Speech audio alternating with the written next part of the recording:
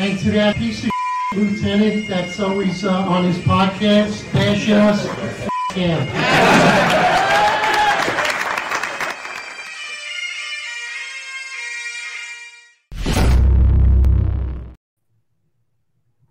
Hypervigilance, more than a mindset. Cops are trained to maintain hypervigilance as a means of officer safety. You are constantly scanning your environment for potential threats and keeping yourself at the ready should you need to take action. Many officers talk about hypervigilance as a mindset, almost as if you need to have mental will and fortitude to remain hypervigilant. Although I can appreciate this perspective, it negates the fact that hypervigilance is actually a biological process that has a tremendous impact on the human body. Ladies and gentlemen, welcome to New York's finest Retired and Unfiltered podcast. Today we have the author of Surviving Retirement, Dr. Medina Baumgart. She's a police psychologist and an author of this great book and a highly recommended read by this podcast for all of law enforcement, retired or not. We're joined by the great and powerful retired NYPD Sergeant Antoinette Henriquez, who actually made this connection and thought it would be a great idea to have the good doctor on our podcast. And we appreciate both of them taking the time out of their day to sit with us. As always, I'm joined by the most complained cop in the NYPD, known on the streets of the Bronx as the boogeyman, Eric S. Dim, the most complained about cop. Eric, how you doing, my brother? Outstanding. I'm super excited about this show. Doctor, we got to speak a couple of times. You definitely have a great personality behind the book, so people definitely will get to see that. Thank you. I'm so excited about your book. I love to read. I haven't had an opportunity because I'm in Bangkok. I'm hoping to get an Audible version soon. And Antoinette, I can't thank you enough. I had the opportunity to work with you in PSA 7. You have a great background doing training. You've been super helpful with the podcast. I can't thank you enough. And you did a meet and greet with Dr. Medina Baumgart here, and I can't appreciate enough. I'm so excited to talk to the doctor here and get some information about the book. And hopefully, it will help people in retirement or some seeking out retirement, and I'm sure it will help us as well. So, doctor, let's get with it. Tell us a little bit about yourself and tell us how you got to the point that you had the information and the analysis to get into this book. Yeah, so I am a licensed psychologist in California and board certified in police and public safety psychology. So my primary gig is working as a department doc. And outside of that, I do some training and consultation with law enforcement agencies and officers. I'm also the wife of a now retired cop. And it was his own struggles and our struggles together that really motivated me to write this book. Antoinette, what would you like to ask the good doctor? Let's start with you. You made this connection. If you don't mind, if you could just introduce yourself real quick to the audience for those that don't know you. Okay. Good morning. Hello from wherever you're at. I am Antoinette Henriquez, retired sergeant. I worked with the NYPD before I retired last year, 15 years. Prior to that, I worked EMS. I was involved in World Trade Center. I also worked private sector, St. John's University, which is where I was groomed into the training world with the fire department, with EMS, and then with studying, and then ended up in the NYPD. I was actually supposed to go to the OCS Naval Academy military the week of 9/11, which is why I think Eric and I have connected from the day we met with the military, the affinity for the military. But 9/11 happened, and I responded that day off duty, and I just knew I had to be there. And I was there from the beginning, from that day all the way to the end of the rescue and recovery efforts. Fast forward, I ended up in the police department. I'm the only person in my family to have become a police officer, although I had distant relatives and family that were on the job many years ago. And then when I left the academy, I was sent to the glorious Fort Z, which is 7-3 in Brownsville, New York. It's 1 square mile of projects and the most violent command in the nation. Went out there. We did Operation Impact, similar to you, both retired lieutenants. And then I was moved to Crown Heights. And then through a series of events, I was picked up into certain units to help with some newsworthy training. CPR was an issue at the time. That was my background. And the department, needs of the department pick you up to where they need you. And that's where I ended up.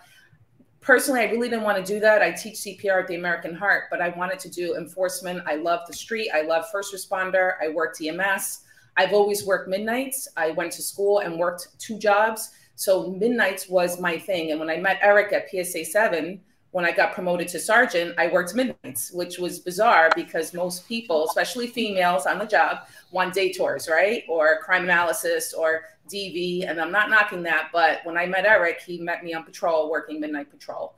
Fast forward, I had a few line of duties and an exposure in this job that led me years later to leave the job. And my actual big line of duty was the night Eric and I were working together. We can talk about that in the future. But knowing that Lieutenant Dim was outside of my location gave me a sense of security and safety, because from the day I met him, I knew how he operated. And he always says intrusive policing. I like to say safe policing, proactive policing, taking care of your cops first, and then everyone else. And I felt that night, which led to the series of your events, that incident that night. So that could be for future. So fast forward, my career did not go the way I planned. It put me in a space that I didn't like because I didn't want to be that female sergeant cop working inside. And because of unforeseen injury, that's what happened. And I had an opportunity to work one-on-one with the cops, to be there for them, to help them, coach them, mentoring them.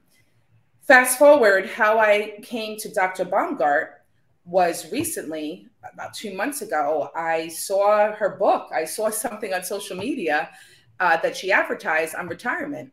And it struck a chord and resonated within me because last year I was unexpectedly retired. A lot of people tell me, hey, you're lucky, you left disability. And I think to myself, what's so lucky about being broken, right? About being injured, about going in a direction you didn't plan at the peak of your life in your 40s. So when I saw her book, I was interested. And I cold turkey just messaged her and wanted more information on who she was, what the book was. Because as you guys are doing this podcast, you talk a lot about mental health. And I thought this might be a good segue for a lot of us who are spontaneously and unexpectedly retired to perhaps cope. And this is before I even read her book. So her and I made contact. We had a healthy discussion, which led us to this podcast. And the last caveat to this discussion and me really pushing, and thank you, gentlemen, for taking me seriously to bring her on and to address the needs of recently and retired cops. When I was working a few years ago, right before the pandemic, I saw an article on the department computer. And it was an article of a 78-year-old police officer in Staten Island who died by suicide, January 2nd, 2020. You can Google it, it'll pop up right away. And that resonated within me because we've heard of department suicides active, but I didn't really pay attention to retirees. And I thought to myself, at 78, why would he have gone this far in his life and done this? And then a month later, someone very close to me who recently retired died by suicide the night that we were going to Paris together. And for me, that was the beginning of this journey to start bringing awareness beyond active members, but to retirees and mental health. And this is how I'm with Dr. Baumgart. Thank you for that. Doctor, if you could just fast forward. Now, I read your book. Mm-hmm. And I understand why you wrote it. Could you tell the audience what actually drove you to write this book? Like, what was given to you in your heart where you were like, all right, I want to sit down and I want to put effort into putting this book out and giving this to law enforcement across the nation? So the biggest factor was when my husband retired. He was not at a great point. And both of us had naively believed that once he retired, we could all take a deep breath and move on. That could not be farther from what actually happened. And, it's kind of weird because as a psychologist, I'm equipped with all of the knowledge and skills and experience to help other people. That's what I do. But I found when it was my own husband, it was exceptionally difficult for me. And in kind of trying to seek out additional information, some tools and some resources, I found that there really wasn't much directed at cops. And there wasn't much for spouses to help us understand how do we not only get used to the adjustment ourselves, but how do we help our spouses? And so that, for me, I felt very powerless and helpless to kind of ease his pain and suffering. And then as he started, it took him a couple years to start coming out of his funk. And I handed him a notepad and I said, I want you to write down everything that you wish you would have known, that you'd want your partners to know, that you'd want other retiring cops to know. And that was the foundation for the book.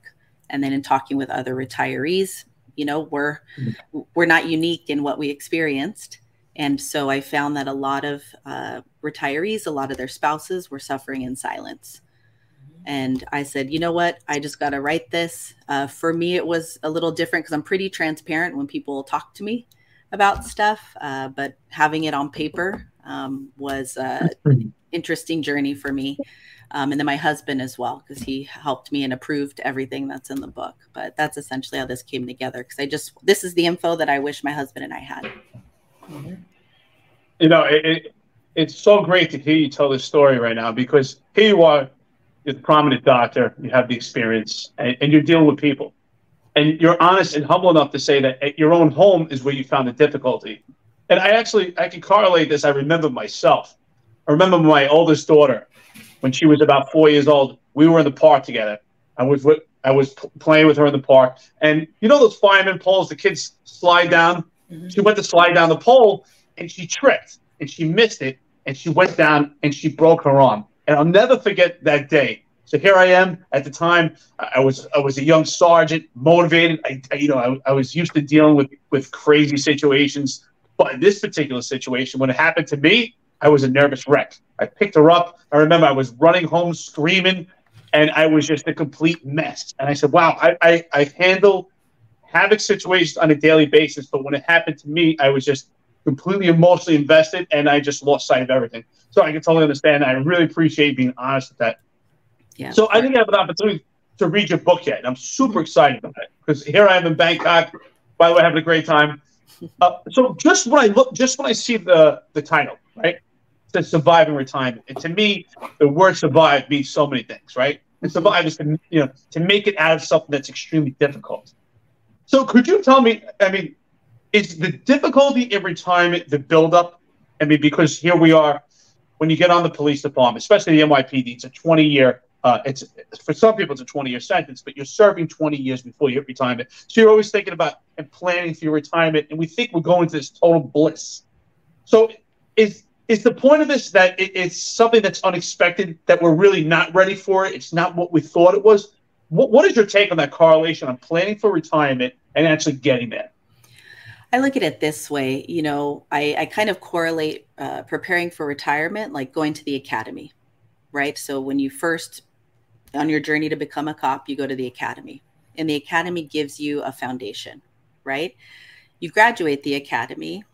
The reality is you still don't know jack about being a cop until you're actually out there doing it. And hopefully you have meaningful experiences on the job. You have good mentorship and leadership on the job. And then with additional training, that's really how you find your footing and your identity as being a police officer. I feel in law enforcement, you know, there's everybody, like Antoinette said earlier, is, you know, happy retirement, congratulations, you made it. And the reality is nothing prepares you for it. It's the job does, you know, great at teaching you how to respond to a variety of things, but it doesn't really teach you how to recover. And I think, you know, if you take the accumulation and the impact of a law enforcement career into retirement, a lot of times all of these things that are extremely normal responses are taken out of context, right? I think the cop lens is worst case scenario. So when you're trying to interpret, you know, what's going on with me, the brain's going to want to go to worst case scenario, you know, and for me, that really puts it almost in a survival mindset. I just got to get through this. I don't know what the heck's going on. I just got to get through this. So you know, I appreciate the part of your book, and I think it relates to people like me and Antoinette, right? You know, and people who were jammed up, right? Like Antoinette got injured. She was, see you later. You're retired. Have a nice life. You know, I was within 7 days, had to make a decision to make a retirement. I wasn't able to plan. Talk about the impacts of abruptly leaving one. Yes. Where it's not planned. Yeah. Mm-hmm. Yeah. I think, you know, I think it's, you know, any profession is, I think people have a general sense of how they'd like to go out, and usually it's on top.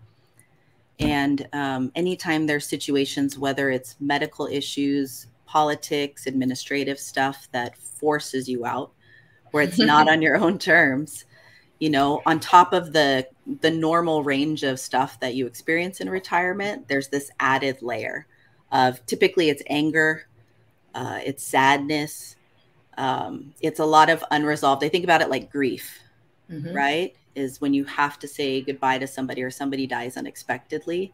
Not only are you feeling the loss, but your brain has so many questions and it's trying to make sense of it. And then there's this internal conflict of how I wanted to retire, kind of what my ideal retirement situation was in my career versus the reality of what it actually is. And trying to reconcile those two things can be exceptionally difficult. Can I interject with what she mentioned about grieving, Dr. Baumgart? One of the things I wrote down, because your book is a roadmap, it is a guide, and you have some pointed questions for the retiree or soon to be retired. So I started doing my homework, which didn't feel like homework. It actually really felt cathartic and it was healing. But one thing I did write down was the rite of passage, like in terms of the feelings attached to retirement. John and I left abruptly, and so did you, Eric. I still say Lieutenant Dim. I still have you on my phone as Lieutenant Dim. We all have something in common. We left abruptly, not as we envisioned in our 40s. I just told everyone your age, sorry. You know, we didn't have that opportunity to plan, you know, plan the vacation, the retirement party, the time together with everyone saying goodbye, the cleaning out your locker over several months. It happened literally in like 2 hours. I was retired formally out of a hospital bed. And I lost my health insurance because the pension section did not do my paperwork. And I was given a 2 weeks notice, and I was told to pick a day this month to retire, not realizing I can use all this time I had on the book. So it was traumatizing. And I agree with you that it's grieving, just like a funeral, a wake. All religions have customs, right? To say goodbye to your loved one. Some wear black for a year, European countries. Some bury within 2 days. Some do wakes for 3 days. We didn't have that opportunity to have the rite of passage to say goodbye and then hello to the next chapter. It was just kind of like thrown in, like being at work and running to a 85 or 13. You're thrown into something you could be eating and that's it. You're going and you run and you take care of it and that's it. And your adrenaline. And we're here with this amped up state of, okay, what now? In hindsight, I think I'll speak for myself. We're all looking back saying we left Egypt, right? Thank God. But it came with a price. And your book lays out a roadmap, and it helps us answer tough questions about our feelings attached to this, which I think is really important for everyone listening now, especially with the mental health conversation that people loosely put out there. You actually provide people tools to identify these mental health barriers attached to retirement. Yeah. And, you know, go ahead. Okay, sorry. No, I just want to say that's a fantastic statement. I think that was a great synopsis, and I can't agree with more. That was very good. Yeah. And I think too, I mean, my husband's situation was a little different when he retired, but I know he would have also worked till he was 55. I think that was his goal. And then just the way things were evolving in policing at the time, he was a cop's cop. That's all he loved and knew. We didn't have weekends. We didn't have holidays because he was at work.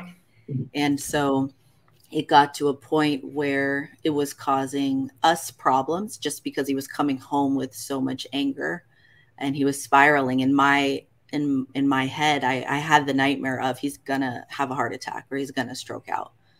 And so when he hit 50, he was at 29 years, which I know he wanted to hit that 30-year milestone.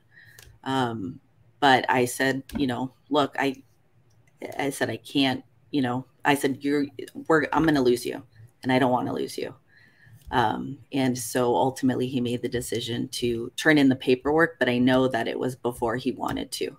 And it wasn't at a point in his career that he wanted to retire at, you know, with how he was thinking and feeling, because he loved being a cop. He loves taking bad guys to jail. And things had just changed. But it was very abrupt from that point on, you know. He talks about loading up his boxes and feeling like he got fired. You know, and when he left, he had a department vehicle for about 15 years.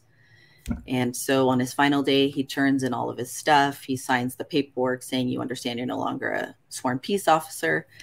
And he had to obviously give up his car, and no one thought to ask him if he needed a ride home. So he was sitting in his office with his box, feeling like he got fired. I was stuck at work, so I couldn't get to him. But fortunately, I had a partner who was able to bring him home. But it's all of that kind of sets the stage, I think, for the stuff that you bring into retirement. And that can either make it better or make it worse. I think that John and Antoinette and myself, particularly John and Antoinette, their stories are very similar. And I think that my story is similar to them, but different. So they retired abruptly and had a transition immediately. And I feel like my retirement was like a slow death. It was a slow, painful death because I had been targeted by an overzealous civilian complaint review board. I had received 8 sets of administrative charges in 1 calendar year for the civilian complaint review board. So at this time, I already knew in my head that I was going to retire, that I had to retire because I could not do what I was paid and trained to do anymore. I was offered positions to work in intelligence, to work in the squad, but then I would have more of a desk-based job, and that's not what I wanted to do. I loved being a cop in the street. I always felt, I was a lieutenant. I had the bars, but I was really a cop that led other cops. So for me, it was a slow, painful death because I knew I had to get out. And every day I came in, I started to get leprosy, and people really started to remove themselves from me because I was, at this point, I was like a stain on the pants. I was no good anymore to anybody. I couldn't go on the street. They didn't know what to do with me, so I had leprosy. So I left in anger. And I can tell you, even to this point, that, I refused to have a walkout. So what they do in the New York City Police Department is when people retire, they have what's called a walkout, where people line up and you walk out, and you can, it can be as fancy as you want. You got people singing, dancing. You can walk out, people clap for you. And I said, I don't want it. And I took everything in my locker, and I took a big garbage pail. I threw it all in the garbage. Everything on my desk, all my awards, everything, and I left. And I basically told everybody, I'm leaving, I'm retired. Like, well, when are you retiring? Well, this is my last day working. And I actually officially retired a month after that. But I left in anger. And this has been very therapeutic to me. And also, being involved in martial arts. And so we definitely want to help people. So what I felt also, that's why I want to talk about is, if you could talk about sense of belonging. I think that's very important.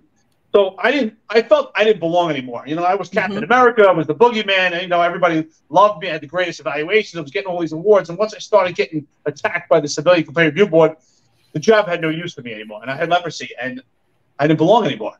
So, and I think that's what people fear, leaving in retirement, is that they don't belong anymore. So what do you say to people about how to belong? Should they try to belong with the people they worked before, or should they try something new? What's the best way to transition for the best mindset? Well, and I think my husband, the way that he had retired was very similar to yours. The anger build up gradually, kind of working his way out, knowing, I think, intellectually that it was time, but emotionally it was a different story. And I think because he was a cop's cop, right? He was all about the job. All of his friends, social circle was all cops, and he worked specialized teams a lot towards the end of his career. So it was, a smaller group, and those team dynamics are very different. And that abrupt change going from, having this built-in support system to retiring to now feeling like an outsider. He said that he went from feeling very respected and appreciated for all that he did to then now being somebody who was outside of that. He had tried to stay connected with the job. So a couple of times going back to his old unit. And he very quickly realized, he went from being able to go in, they buzz him right in still, to now going in, the person at the front has no idea who you are. You have to wait they have to get somebody who knows you to then escort you through. And I think for him that was a turning point of saying, okay, I can't continue to do this, because I think it highlighted that feeling of being an outsider. And you have this family, and it's, I think the one thing I love about law enforcement and being part of that family is that it doesn't matter what happens, we're here for each other. And I think in retirement, you know, you have friends, just like if you go IOD or ROD, right? You have friends that will check in, and then gradually that kind of tapers off over time. And it's, you know, a lot of his buddies moved out of state, some died. And so it really was him just trying to figure out and rebuild that social circle, that support network for him. Before John? Yeah, John stepped out for a minute, but before John comes back, I want to say we had talked offline when we had the meet and greet, Antoinette, when you introduced us together. And it really sticks out in my head. And again, I want to let the public know. And I think it's a great show. And it was a great episode. And it was just a great moment. And everyone should watch it, that's especially in retirement. And it was the last episode of the last season of NYPD Blue. And one of the detectives had just recently retired. And he goes back to the detective squad to visit his buddies, and you can see on his face, he thinks he's going to be welcomed with open arms, but it was almost like he wasn't even there. And they were so busy, they didn't even have time to talk to him, and they really didn't seem to care. And he said, and I'll never forget this, he goes, wow, when you're gone, you're gone. Hey, stranger. How you doing, John? Great. Hey, Greg. I was just showing an apartment in the neighborhood. I thought I'd stop by. Why? You didn't waste any time getting started with the new job, did you? No, I didn't. Hey, Meta Boy, how's it going? Aren't you going back downstairs? Andy's the new squad commander. That's great, Andy. Well deserved. Thanks. Hey, look who's here. Hey, buddy. Hey, partner. Hey, it turns out Nakata has a history of going in the hole for betting opponents. Who was he betting with? Howard Siegel's the bookie his uncle bailed him out with the last time. But he also told us that Nakata knew Heilbrenner. Go talk to Heilbrenner's driver again. See how committed he is to that alibi. And why don't you guys go talk to the bookie? Find out if the marker's been paid. Grab this. You guys just transferred in? Yeah. Yeah, well, stick with this guy. He'll tell you everything you need to know. Hey, it's good to see you, buddy. I'm sorry, I gotta run, right? I'll talk to you later. Yeah. Squad commander. Yeah. Guys, run Heilbrenner through DMV. Get the plate numbers off any cars registered to him or members of his family. Meta Boy, I gotta run downstairs. Yeah, go ahead. Go ahead.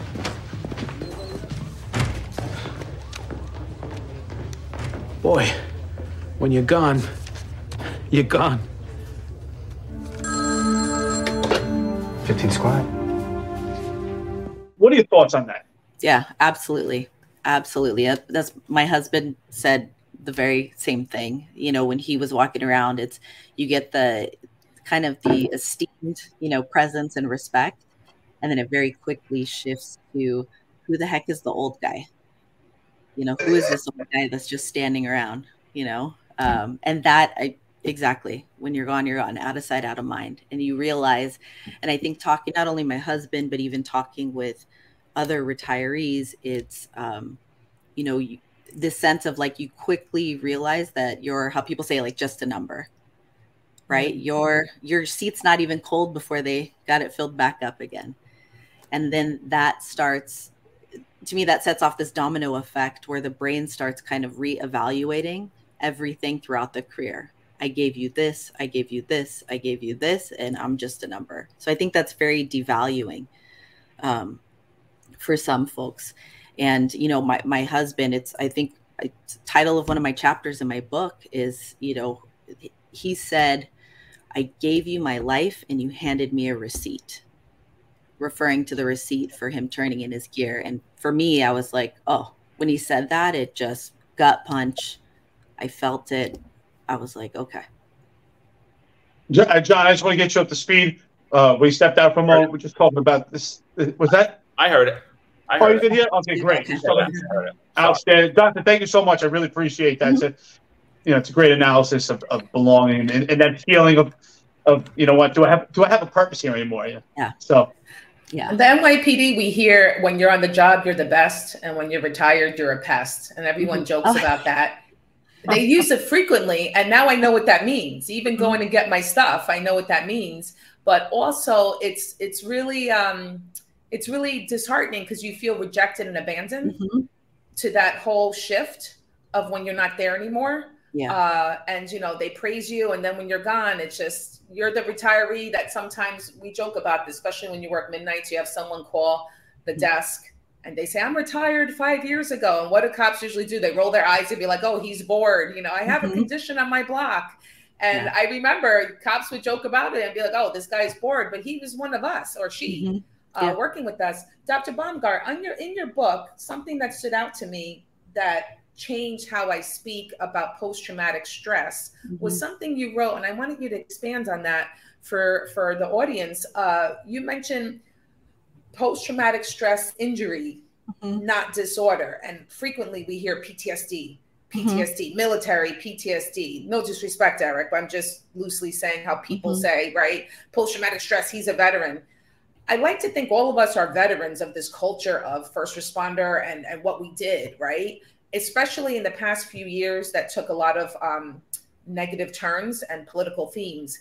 So a lot of cops are struggling, or people in the world, but especially first responders, with post-traumatic stress that's compounded from patrol itself, then the politics combined. Why do you choose the word injury as compared to disorder? So my response is probably going to get me ousted by all my colleagues, but but I think as psychologists, we're trained to diagnose. I'm less concerned with the label. Yes, it does inform treatment and how I'm going to help you. But for me, that's my own internal stuff. I think when we're talking about mental health issues, post-traumatic stress injuries, that's exactly what it is you've been through some stuff and your brain and your body literally sustained an injury. And injury implies that it can be healed. I know that if I go to my doctor and they say you have this disorder, I'm like, oh my gosh, well, how much time do I have left? You know, it's very doom and gloom. And when they say you have an injury, that implies that it might not be back to 100%, but I can heal. And in treating cops and retirees, I've learned that when you say something is an injury, it kind of opens the mind to treatment, to accepting treatment. Is, oh yeah, I have these things and these injured me and I'm doing these treatments so that I can heal. And you might still have some scars, but you know, it's going to be healed over time. And that's something I've applied in my professional practice, and even to other issues, depression, anxiety. We don't need to label it. You know, are you depressed? Yeah, you're human. Are you anxious? Yeah, you're human. Did you go through a bunch of crap in your career and then it's changed how you see and view yourself in the world? Yeah. You know, first responders are exposed to critical incidents at a much higher rate than the general population. Not everything is going to be a post-traumatic stress injury, but it's understanding, you know, what are those factors and variables that can compound and that can lead to an injury. And then once you figure out that you have this injury, how do you get it treated? So it just shifts the focus more towards getting treatment. Doctor, I think the biggest thing in your book that continues to sit in my mind and why I opened the podcast with it was your stance on hypervigilance. Not a mindset, transforms your body. Yes. Right? And, we'll put the elephant out there in the room. You know, I spoke about this on an earlier podcast, but in retirement, all of a sudden, I just started experiencing anxiety where I've never had it in my life. And I feel like I need to be, like my adrenaline's flowing and I need to be doing something, even though absolutely nothing is going on. And I live in paradise and my life is good. And I'm thankful for the way my life has turned out. And I have no issues with my family other than normal, you know, medical worries, things of that nature that everybody deals with. And I do believe over the time of being in that hypervigilant state, and I believe I was always pretty hypervigilant and I was always very observant person and took all of my surroundings around me just based upon where I grew up and how I grew up and the way my family was and everything like that. I've always been like a high vibration person. I walk in a room, the crazy people attract to me, the evil people attract to me, the good people attract to me. So I've always kind of experienced that, but I think law enforcement multiplied that like tenfold for me. Yeah. It multiplied it tenfold for me. And it really brought me into like a state where I was like constantly in feeling a threat, right? Like you're in a car. If I see an RMP, I see cops sitting in a car and they're not looking, it makes me nervous. And then it brings me back into being in that car. Or if I see cops walking in a store when they're on their phone texting, it makes me nervous because I'm like, I could never do that. I could never sit in that car with my head down. I could never even be on my phone. My wife knew even when we were dating or even prior to her, like, don't call me because I'm not picking up the phone. If it's an emergency, text me and I'll get back to you. Like, I'm not picking up my phone. I'm not playing games. And I believe that after leaving law enforcement, I'm still in that state. So just walk us through what hypervigilance is to you and what you think the effects are on the body and on the mind, not only during when you're on law enforcement, but when you leave. Absolutely. So, the job wires your brain and your body to operate under very specific conditions. Already just paying attention, having your head on a swivel, in terms of a biological state, you're already operating at a higher level than, Joe Blow citizen. And so the normal biological response to hypervigilance, right? What goes up must come down. So when you're up here, the body naturally wants to kind of dip back down and recover. The challenge for cops and first responders is that you don't get that luxury during your shift, right? This is where the nicotine, the stimulants, right? The energy drinks, the caffeine, all of those things that you're using throughout your shift are to maintain and sustain this hypervigilant state so that you can continue to pay attention. So your body doesn't ever get a chance to kind of come down and recover because you're still on shift. You still got to pay attention. And it literally is a life or death matter. When cops go home, typically the body will naturally kind of want to dip back down. Except, normally it takes the body roughly 18 to 24 hours to fully recover. Well, where are cops in 18 to 24 hours? They're back on the job. And also, by the way, they're human, so they don't just turn off at the end of the shift, right? The brain is still going through, and it doesn't necessarily have to be anything traumatic. It's just the way that our brain and body processes stuff. And so when you're continuing to have your body and your brain in this state throughout your career, your brain, in an effort to help you survive and cope with that, starts discounting some of those physical effects, right? So think about like when you first hit patrol, your first kind of code 3 response, right? The adrenaline's up. You're like, yeah. And you can hear it, right? Newer cops, you can hear them on the radio. You can hear that adrenaline. And then your more seasoned folks, because they're used to it by now, it really takes a lot to get them to that point.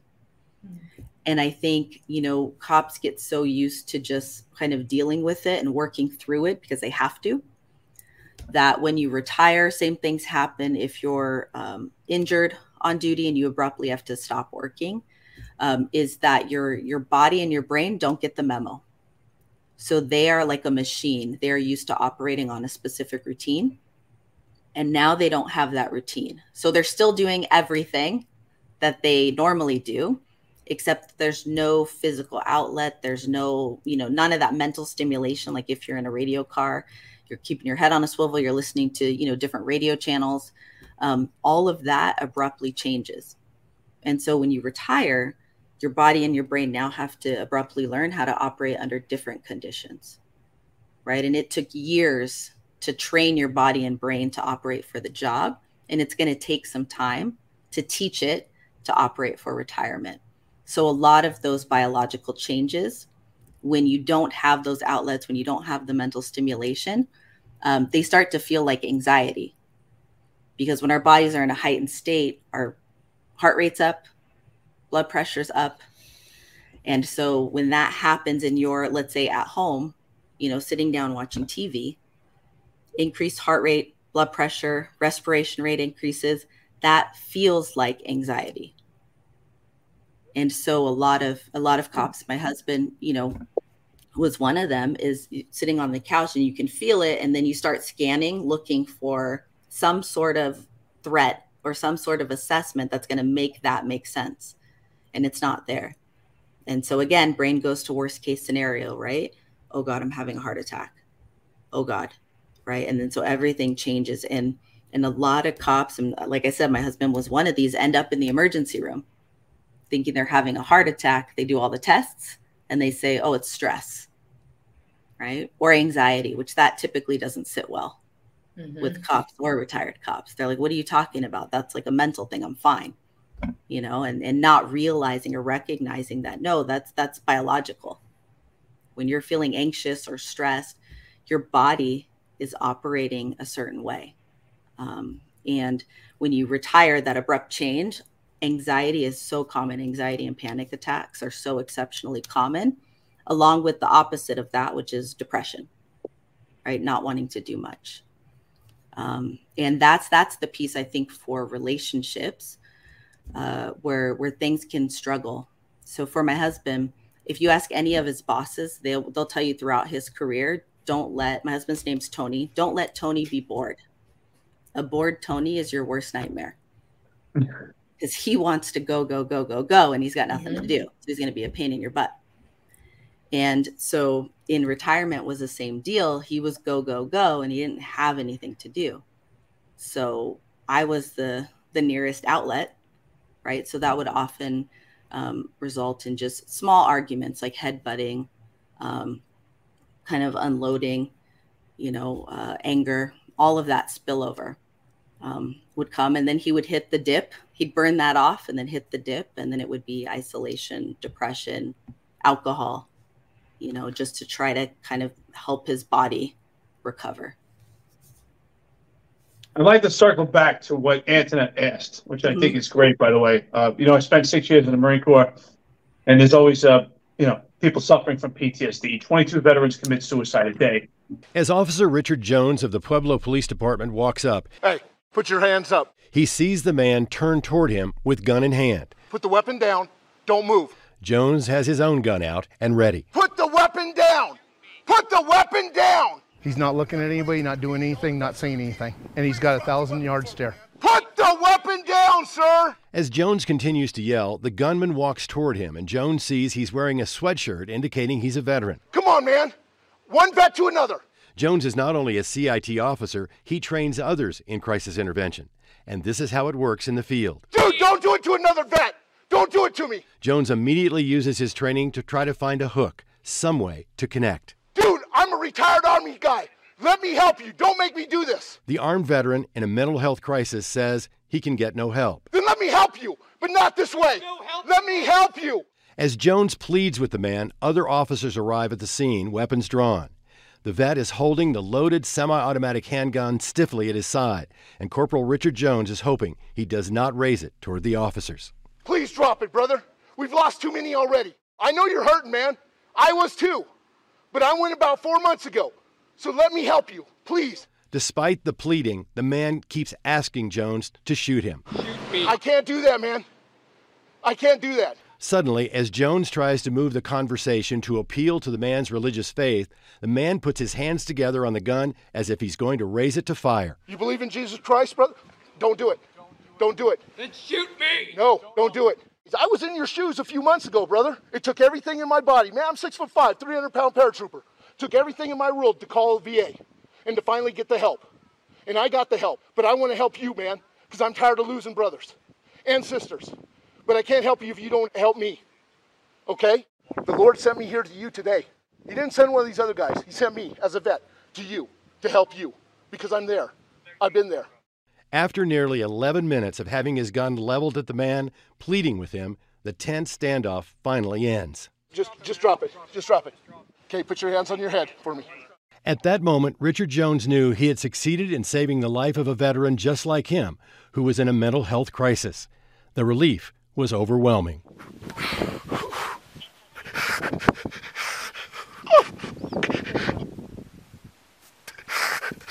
After gathering himself best as he could, he went to the fellow vet and hugged him. I'm going to tell you, I'm going to get you some help. We're going to start right now. I'm going to get you over here to Parkview, and we're going to get you taken care of, okay? Love you, bro. Good job, man. But the first time I heard the term PTSI was from George Bush when I was in the Marine Corps. But I never heard an explanation for it. So I want to thank you for that, because I've heard him coin that years ago, but I never heard the explanation. So you actually talk about an injury that's something will heal. I really appreciate that. I'm in constant conversations with fellow veterans that I've served with on a daily basis. You know, that's one thing I wish I had with the police department. Most of these guys, we still stay in touch. We have a special bond with the Marines I served with, and I wish that would, you know, happen with the police department as well. But I find there's a different dynamics with that. Yeah.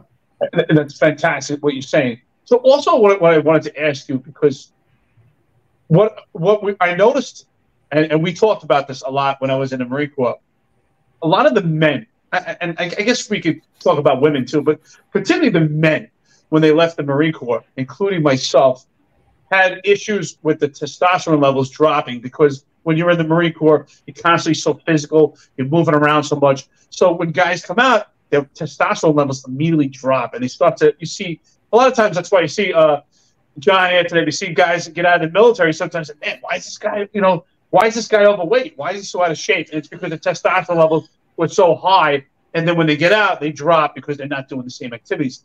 Is that something we see also with law enforcement, and is, you know, with men, the testosterone levels dropping? You know, is their libido changing? Are they gaining weight? You know, are they going through those changes because testosterone? And are women also experiencing something like that as well in retirement? Yeah, I think part of it, my best guess would be age related. When you think about approximate ages for retirement and just natural changes that happen, I think in addition to the testosterone, you're doing the constant adrenaline dumping and cortisol. And so that's the stuff where you start gaining the weight around the belly and the bum, right? That's all the cortisol and all the adrenaline. And most definitely, you know, that's going to impact how your body metabolizes stuff. It's going to impact your mood, your energy levels, your motivation. And, you know, in retirement, you definitely have the physical changes, but then you also have the emotional aspect. And so, you know, I always tell folks the brain and the body want to be on the same page. So if my body is feeling low energy, tired, you know, my mood is going to tend to want to come down to that level. If my body's feeling, you know, activated and energetic, it's going to tend to increase my mood or improve my mood a little bit. And I think, yeah, definitely those biological changes contribute. That's why I tell cops, and, you know, get those physical exams. Get those physical exams. I can't tell you how many cops, you know, when was your last physical? When I got hired on. Right? I was in the best shape of my life. I say, come on, pay for insurance, like use your benefits, get that. And then also, you know, it's important to find a doctor who understands, because I can't tell you, you know, you need to go to a doctor and say, look, I'm a police officer, I'm a first responder. Have them check your cortisol levels, right? Have them check thyroid, testosterone, all of these naturally occurring hormones. But with the understanding that as a first responder, as a cop, your body is put through a rigorous life, right? We always say cops age in dog years. And they do think, you know, there's a good book. I don't know if you guys have read the book, Dying for the Job. Have you heard of that book? Yep. I use that terminology all the time. When I talk to people, especially like I'm in Bangkok, and like, hey, what are you doing? Like, you traveling? I'm like, I'm retired. They're like, but you're so young. And what did you do? I said, it was the NYPD. I said, but it's dog years. Yeah. That's my husband gets that all the time. They go, you're how old? You're 56. You've been retired for 6 years. What? Why? I'm like, you have no idea, you know, but it's the importance of all those checks. Make sure, you know, the hormone levels are good. Your cardiovascular system is good. You know, get on top of that, because the sooner you find out, the sooner they can intervene and chances are help you out. You know, cancer is a big thing too. My husband worked the clandestine labs for a big chunk of his career, pre-OSHA requirements. And so a lot of his partners developed cancer, you know, and there's that 5-year mark. I think that's the benchmark when you retire, is I got to make it 5 years. And, you know, I can't even tell you how many people died, how many funerals we went to, just getting to that point. And, you know, my husband got healthier in retirement. Took a while, but he got there. But as he was nearing that 5-year mark, he's 6 years retired now. But as he was nearing that 5-year mark, all of the anxiety increased because he was thinking, this is going to be my luck. You know, one day after my 5 years, I'm going to get cancer. I'm going to have my heart attack. I'm going to do this. And then, you know, that's it. That's just my luck. And so what's good? Yeah, exactly. So I said, look, let's go to the doctor. Let's make the appointments. I would much rather do that, use that benefit. We have it. And just peace of mind. To me, that's worth it. You know, that's the piece you can control. With retirement, sometimes there's a bunch of stuff you can control. You can make that appointment, get into the doctor, choose to, you know, physically get as healthy as you can, you know, and mentally that helps you out too. Dr. Baumgart, interestingly, and gentlemen, this is personal, but I'll share it. I had a cortisol test a few weeks ago. I just got the results last week. Through the roof. Yep. And I wasn't surprised, but I was surprised because with all the injury, I have internal and external injuries, and some of my internal injuries are cardiac related, pulmonary, and I was also World Trade. So I thought, I'm going to all these doctors. I'm good, right? They're checking everything. Well, guess what? They were checking the basics, but they weren't checking the adrenals. I didn't even know what adrenals were, right? I started going to an integrative doctor. Thank you, Dr. Baumgart, when you talk about in your book about doing all your medicals and really diving deep into planning ahead for retirement. I mean, I'm already retired, but because of your book, I retired a year ago, July 31st, August 1st. Because of your book, I'm treating now as the beginning of my retirement. Like the past year, I feel like I was in purgatory, right? Just walking around like a zombie, having 6 surgeries and everyone telling me, you're so lucky, with medical bills through the roof, right? Then when I met you and this podcast, we were talking about surviving retirement, I took this manual and the day I opened it was 2 weeks ago, the week of my 1-year anniversary. And I said, you know what? I'm going to do this homework and identify everything in here to help plan ahead, because it's been a dark cave. So yeah, my cortisol is high and adrenals, and I'm trying to address all that. But your book helps people thinking about retirement, or even active cops, look at their lives cellular, look at their physical, mental, emotional. And I know we don't have much more time, but I want to hit on something you said that I really liked that you told your husband in the book. You said you've earned it. About his retirement. So I wanted to talk about potential guilt attached to retirement and the need to be hypervigilant and now to relax because we have earned it, however we've earned it. And if you can expand more on the socialization part post-retirement, that would be great. Yeah, so that was a challenging piece for my husband, because I think at the end of his career, I don't think he's alone in this, but right, people suck. And the job reinforces that people suck, right? Everybody's an idiot, people suck. And so the thought of, when I talk about it in the book, is the thought of having to socialize and connect with people. It does not sound very appealing at all. The thought of having to, you know, meet new people and, you know, kind of put yourself out there. I think a baseline for humans, let alone cops, is not really ideal in many cases. But it's so important, because when you look at, you know, research on even just stress, managing stress, research on protective factors for suicide, those meaningful connections, right? Those are the bridge between being in a really dark place and feeling a little bit better. You know, and going out and telling my husband, I think logically he knew that he earned his retirement. He gave a lot to the job. The job gave him a lot of health issues. And so, you know, really putting his head is like, no, you've earned this. And what he started to do is, you know, he looked at his pension and he said, all right, how many years do I need to live to kind of completely withdraw all the money that I put in? So get to that point where now the state is paying him, right? And that's 12 years for him. So his goal is, I want to hit my 12 years, then some. Because as far as he's concerned, he's like, my 12 years, I'm just getting back the money I put in. So this is mine. You know, beyond that, now they're giving that to me, and they owe that to me because of the job. And I think for him, that was a huge shift in his mindset. And then also changed how he approached retirement. You know, because I tell folks, look, the circumstances sometimes aren't the greatest, but it doesn't take away from all that you gave to this job. And so, yeah, I don't care if you work 10 years, 12 years, 15, 20, 30 plus, you earned it. This job takes. And especially these days, it doesn't feel like it gives back. And so recognizing that, you know, you can do that for yourself. And that's using the book. And that was my big points. And when I wrote this book is I want to give people that roadmap of here's how you do that. And if you're doing okay in a certain area, that's great. Keep it up. If you're struggling, self-assess, take inventory.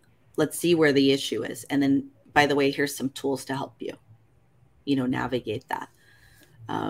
But yeah, that was a huge motivating factor for me beyond the book, because my husband, he's not a social butterfly. So just getting him to kind of, you know, own that and find his way to make it work. And it took some time. Is he going to make a cameo? We're looking for him. Oh, no. Right before this started, he goes, by the way, in case they ask, the answer is still no. Like I got a face for radio. He walked by and take a peek. But he did write 2-3 pages of the book. I like at the end, he shares his story, which was very personal and meaningful. It's like, you know, when you get a new book, you want to go to the end and read it. He's at the end, and I like that he shared his few pages. Thank him. Very excellent. I will. Thank you. Yeah, and he approved all of the stories, everything that's in there. And for me, it was important to capture exactly what he was experiencing and then tell it kind of through my lens and what that looked like. So I'm proud of him. I think too, doing all of this is helping him in his retirement. Does he go with you to the workshops that you give? You're doing Surviving Retirement and you do it together, correct? Yeah. So we do an in-person workshop, and him not being the social butterfly, the first class, he's like, if people ask me questions, I'll answer. So during the breaks, people would talk to him. Then we go to start the second class, you know, maybe I could share a little bit. And so now he kind of, you know, gives his testimony. And then during the breaks, we'll answer questions while we're going through the stuff. He'll chime in and give his take on it. You know, and I think it's exceptionally important because, you know, even in the job I have with my department, I tell people, look, at the end of the day, like, I'm a nerd, right? I'm a civilian nerd. So I kind of get it, but I don't really get it. So having him share, you know, his experience being a cop through retirement. He's a little stubborn. So, right. I don't want to say I told you so, but in the book, in the afterword, he does say that I'm right.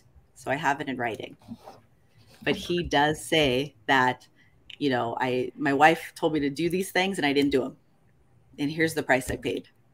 And so I think that's important too for other cops to hear is I don't think you're going to get it right out the gate, but just understand, you know, that you can self-correct and reorient and really, you know, write that next chapter. Don't let the department, don't let your agency, don't let the job write your retirement chapter for you. You get out there and you write that chapter. No, I couldn't agree more. And I think one of the big things I want to go from a word from our sponsors is taking care of your financial health too. Don't expect your unions or some guy who conned the whole city into voting for him to be in charge of your retirement and your pension and your money. You have to invest your money yourself. I mean, and you want to know people that have law enforcement knowledge, that are retired law enforcement. That's why me and Eric, our first sponsors were Laidlaw Blue, retired detective. We highly recommend life insurance. Even if you don't go with them, have a conversation, get a free consultation, explore your options, not only while you're on the job, but after you get off, while you're preparing for retirement. Because I'll tell you right now, if I wasn't financially stable, I would be dead, because there's no way that I would be able to deal with that level of stress and that anxiety. And I was only able to do that because of the things that I did financially while I was on the job. Yeah, Laidlaw Blue's great. I'm actually doing a webinar with them September 6th with Laidlaw Blue and Irish Angel. Awesome. I'm actually gonna be there with you. Oh, nice. I'll be there with you. So, word from our sponsors. Law enforcement professionals dedicate their lives to serving and protecting our community. But who's protecting their financial futures? That's where Laidlaw Blue comes in. Our wealth management platform is specifically designed for the law enforcement community. Laidlaw Blue is a division within Laidlaw Wealth Management, run by retired New York City detective John McDermott. His status as a retired detective uniquely positions him to establish a deep connection between Laidlaw Blue and the law enforcement community. Our platform is easy to use and provides a range of financial services, including investment management, retirement planning, and insurance solutions. With Laidlaw Blue, you can secure your financial future and provide for your loved ones. Our team of experienced financial advisors understands the unique challenges and opportunities that law enforcement professionals face. We're here to help you navigate the complexities of financial planning and achieve your goals. Laidlaw Blue. Secure your financial future today. Book a meeting using the QR code displayed or call us directly on 888-901-BLUE. That's 888-901-BLUE. All right, so we're coming up on an hour. Let's go around one more time, and then I think we should start to wrap it up. I don't want to keep the good doctor. I know she's had a long day herself. Eric, it's about 1 o'clock in the morning for him. So, first of all, I just want to say that I think there should be some type of course that we can label it transition or something, a course that you transition from working to retirement. And we talked about this on prior podcasts. I don't know if you had an opportunity to see them, Doctor, but John and I talked about this in depth.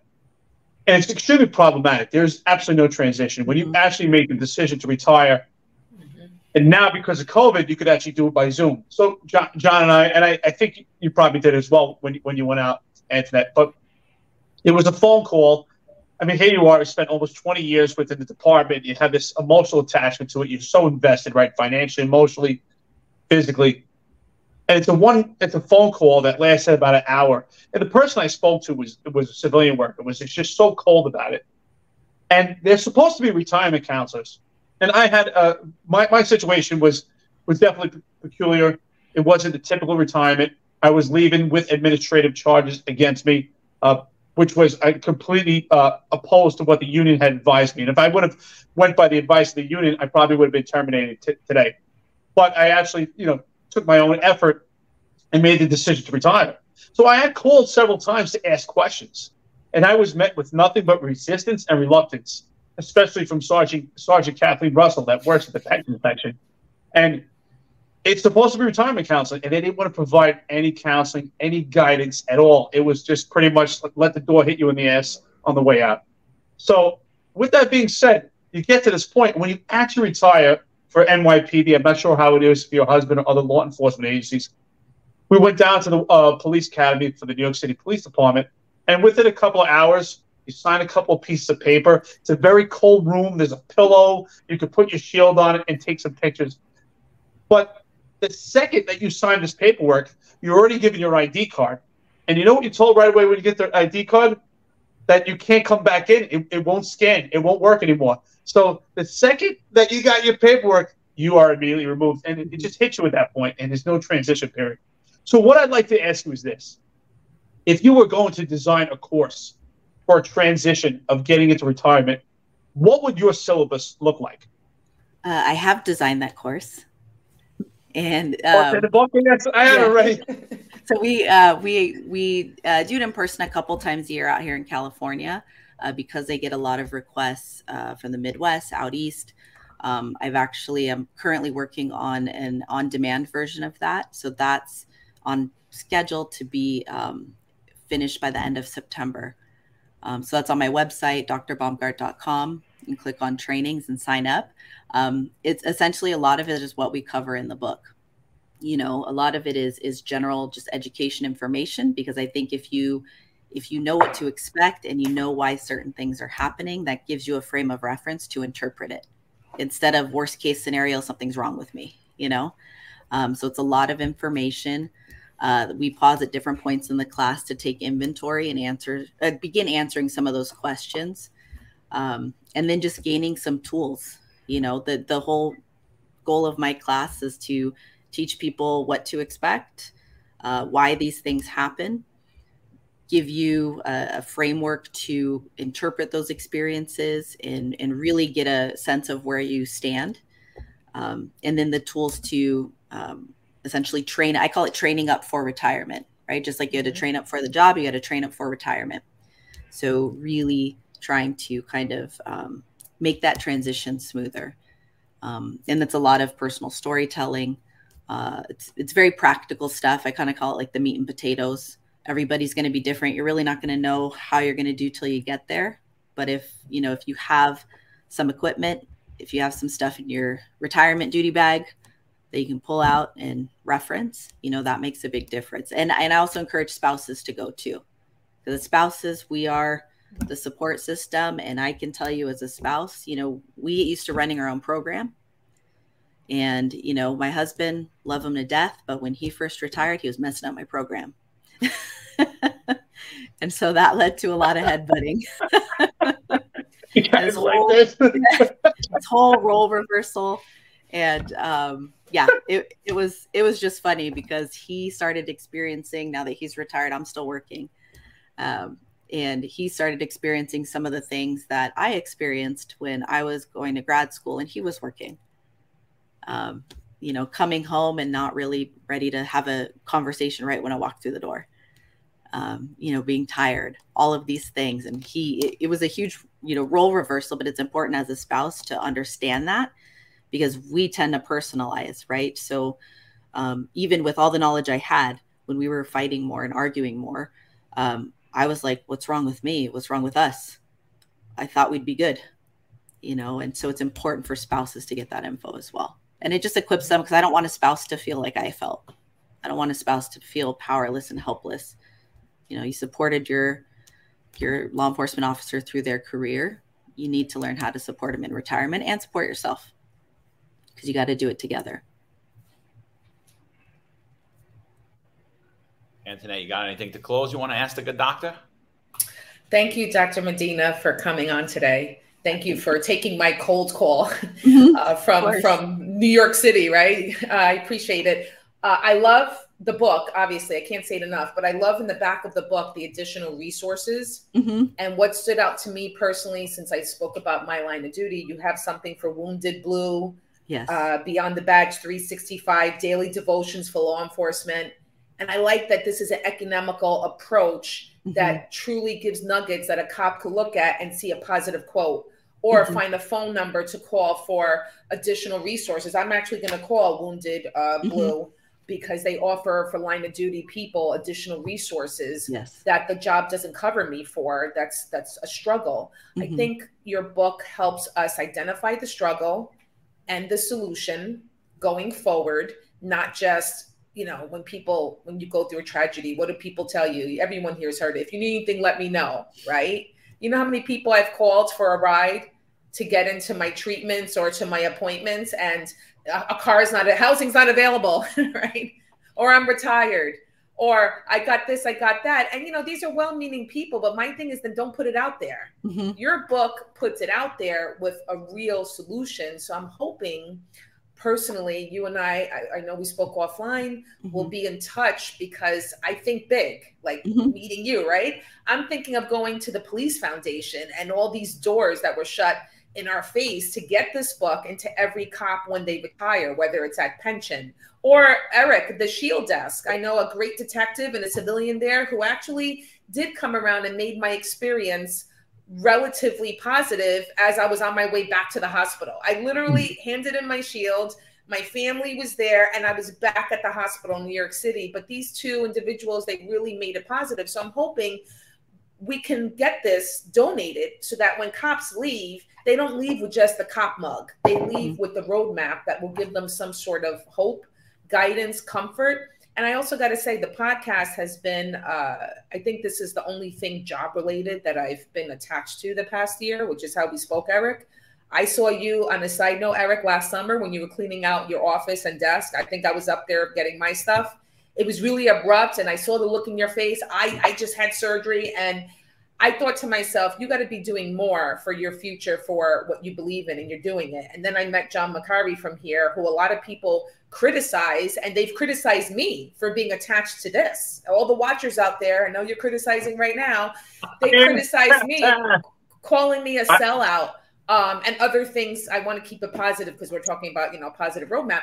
But to leave your employment for your faith, your values, your integrity, I get it, because when I was told that it was time to leave, it was after I received, I didn't get the vaccine. So I knew that it was all connected. And to be rejected by a blue family the way we were, really, I think, motivated for this podcast to grow, for the messaging to help cops and to send out positive message. A lot of people say you guys are retired lieutenants who are ranting and raving. Yeah, you're exposing the truth. But with that exposing the truth, you're finding solutions. And Dr. Baumgart's a part of it. Marianne with the Retiree Association is a part of it. You have Sal Greco. Also, the gentleman who did that sports program. What was it, for special needs kids? I forgot his name. Homestart, I think. You have a lot of positive resources that I think cops needed unfiltered, and hopefully going forward, it continues. The unfiltered message will bring positive solutions to all of our lives. Absolutely.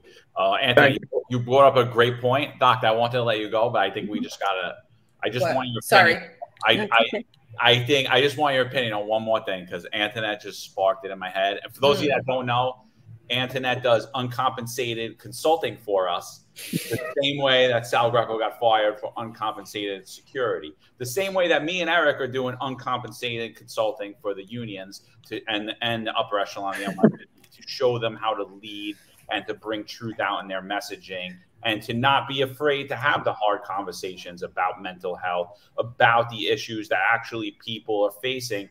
And guess what? It's okay to ask a question. I know Eric, myself, I could tell just from the short time I know Antoinette that the things that we talked about, we've been talking about our entire adult lives in policing. We talked about them on coffee breaks. We talked about them on details. We talked about them in the car with the men and women who served with us. I didn't develop my ideology in a moment's notice. This is who I am. It's who I've always been. It's the things I've always talked about. It's the same with Eric. I'm sure when his guys listen to him, the same way when the men and women that work with me listen to me, like, I heard that before. This guy doesn't shut up. He's still talking about it. But we get a lot of criticism for, you're retired, go away. And I know for a fact I'm never going to, and Eric's never going to, and Antoinette's never going to. It's a part of who we are. The things that we explore are issues that do weigh on our mind. There are people in retirement that I know that completely disassociate themselves with the job. What do you think is a good approach for retirement? Should you begin to disassociate yourself with the job? Should you? How could and for a personal, how could I deny who I am? My friend, my good friend told me, stop the podcast, stop doing news, get off of social media, forget the job. It's over, right? And I'm like, well, it's who I've always been. You're telling me to not be myself. So what do you like? What would you give recommendations to us three as far as for mental health? I definitely think it's a balance. And I think, a lot of what you guys do and with the podcast is it's rediscovering mission and purpose, right? I know folks will think, oh my gosh, you guys are on the soapbox ranting and raving and this and that and the other thing, but it's really bringing to light issues that are not only for the department, but nationwide, in an effort to better not only the job, but the lives of those officers who are doing the work. I think I'm always skeptical when folks retire and they completely shun the job. Those folks I worry about, because I think at some point in time it's going to hit them like a truck. I think it's finding a way to honor your role as a police officer, what you gave to that, how that changed you for better, for worse, you know, kind of the whole package. I don't think completely shunning it is the answer. I think that's more of like avoidance, right? Emotional avoidance, right? This hurt me. I'm irritated by it. I don't want to think about it. I just want to be done with it. And to me, that's, you know, some healing's needed there. And I think if you can find a way to honor your work as a police officer, honor the job itself, and then also recognize that that's a piece of the pie. There's lots more pie, and figuring out what the rest of that pie looks like. And, you know, that leads to that purpose and fulfillment and retirement. You know, the job's a part of you. When my husband retired, he got on his 21st birthday. He did 29 years on the job. So he was a cop longer than he was not a cop at the time he retired. And recognizing that the job changes you, and who you are today is because of the job, good and bad bits. And so finding those pieces that work for you, that enhance your value and your worth, those positive things that you can bring because of the job. You know, when I hear really grumpy, my husband was crusty, right? Everything sucked. But it's like, you know, that piece, the fact that you feel that way tells me you care. And caring, when you get at the end of your job, that tells me that you haven't lost your humanness. And that's a good thing. And so hanging on to that, and how do I channel that care, right? From anger to, okay, I do care. And how can I then give that to myself, to something else? I think is the biggest thing. And it's going to look different for everybody, but just keeping those things in mind. I just want to say one more thing. Talk about PTSD and PTSI and what John just said. And in light of Antoinette, your last statement is fantastic, and everything that you're saying here, Doctor. It really reminds me of the movie First Blood with Sylvester Stallone, when he plays Rambo. If anybody, I'm sure everybody saw it, right? But at the end of the movie, he says, "Nothing's over. Nothing's over." Look at him out there. Look at him. If you don't end this now, they're gonna kill you. Is that what you want?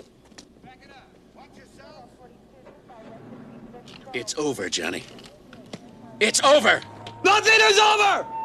Nothing! You just don't turn it off! It's in my head. It's in my head. I can't get it out. I'm still thinking about it. And you know what? For us, it's still in our head. You know, our service with the police department, good and bad. And that's what my message is to the public. We're not going to fade away and just disappear. We're going to be here. We're going to keep speaking out, and we're going to utilize.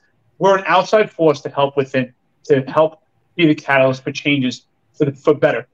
And I don't think we should have to fade away and disappear. And that's ultimately what people don't understand. Like, well, you guys are retired, and it's almost like they treat it as it's our death. Like, we shouldn't hear from you again.